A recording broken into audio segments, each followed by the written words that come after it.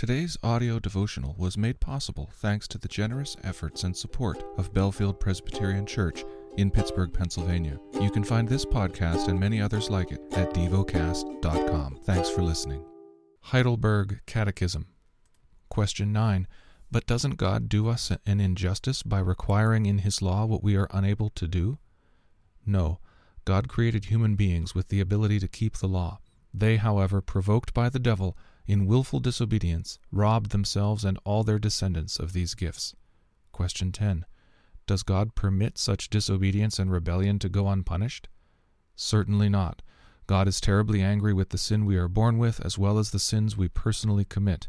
As a just judge, God will punish them both now and in eternity, having declared, "Cursed is everyone who does not observe and obey all the things written in the book of the law."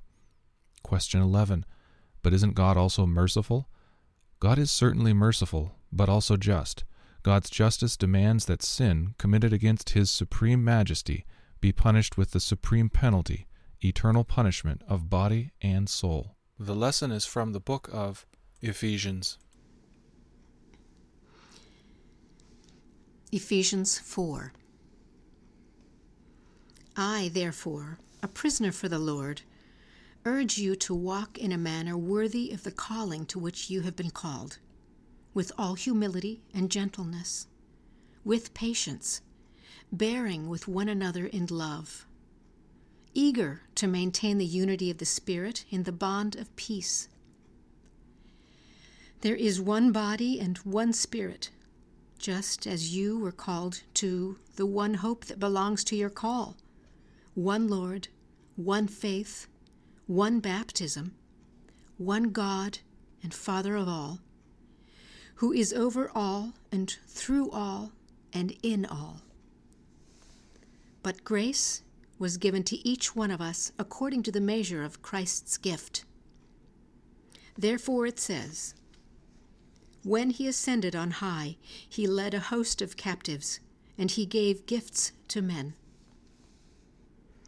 In saying He ascended, what does it mean that He had also descended into the lower regions, the earth?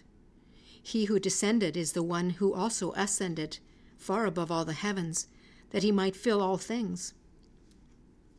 And He gave the apostles, the prophets, the evangelists, the shepherds and teachers, to equip the saints for the work of ministry, for building up the body of Christ, until we all attain to the unity of the faith and of the knowledge of the Son of God, to mature manhood, to the measure of the stature of the fullness of Christ, so that we may no longer be children, tossed to and fro by the waves and carried about by every wind of doctrine, by human cunning, by craftiness and deceitful schemes. Rather, speaking the truth in love, we are to grow up in every way into Him who is the head, into Christ, from whom the whole body, joined and held together by every joint with which it is equipped. When each part is working properly, makes the body grow so that it builds itself up in love. Now this I say and testify in the Lord, that you must no longer walk as the Gentiles do, in the futility of their minds. They are darkened in their understanding, alienated from the life of God because of the ignorance that is in them, due to their hardness of heart. They have become callous and have given themselves up to sensuality, greedy to practice every kind of impurity. But that is not the way you learned Christ. Assuming that you have heard about Him and were taught in Him, as the truth is in Jesus, to put off your old self, which belongs to your former manner of life and is corrupt through deceitful desires, and to be renewed in the spirit of your minds, and to put on the new self, created after the likeness of God, in true righteousness and holiness. Therefore, having put away falsehood, let each one of you speak the truth with his neighbor. For we are members one of another. Be angry and do not sin. Do not let the sun go down on your anger, and give no opportunity to the devil.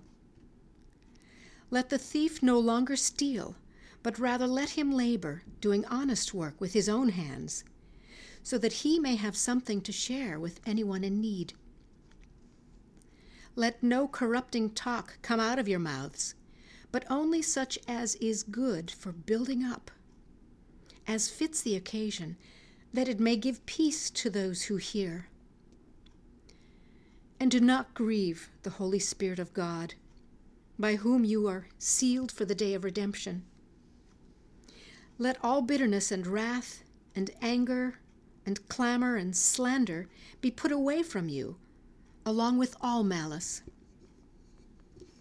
Be kind to one another, tender-hearted, forgiving one another, as God in Christ forgave you. Meditate and dwell on what you're paying attention to in God's Word. How has it connected with your heart or mind?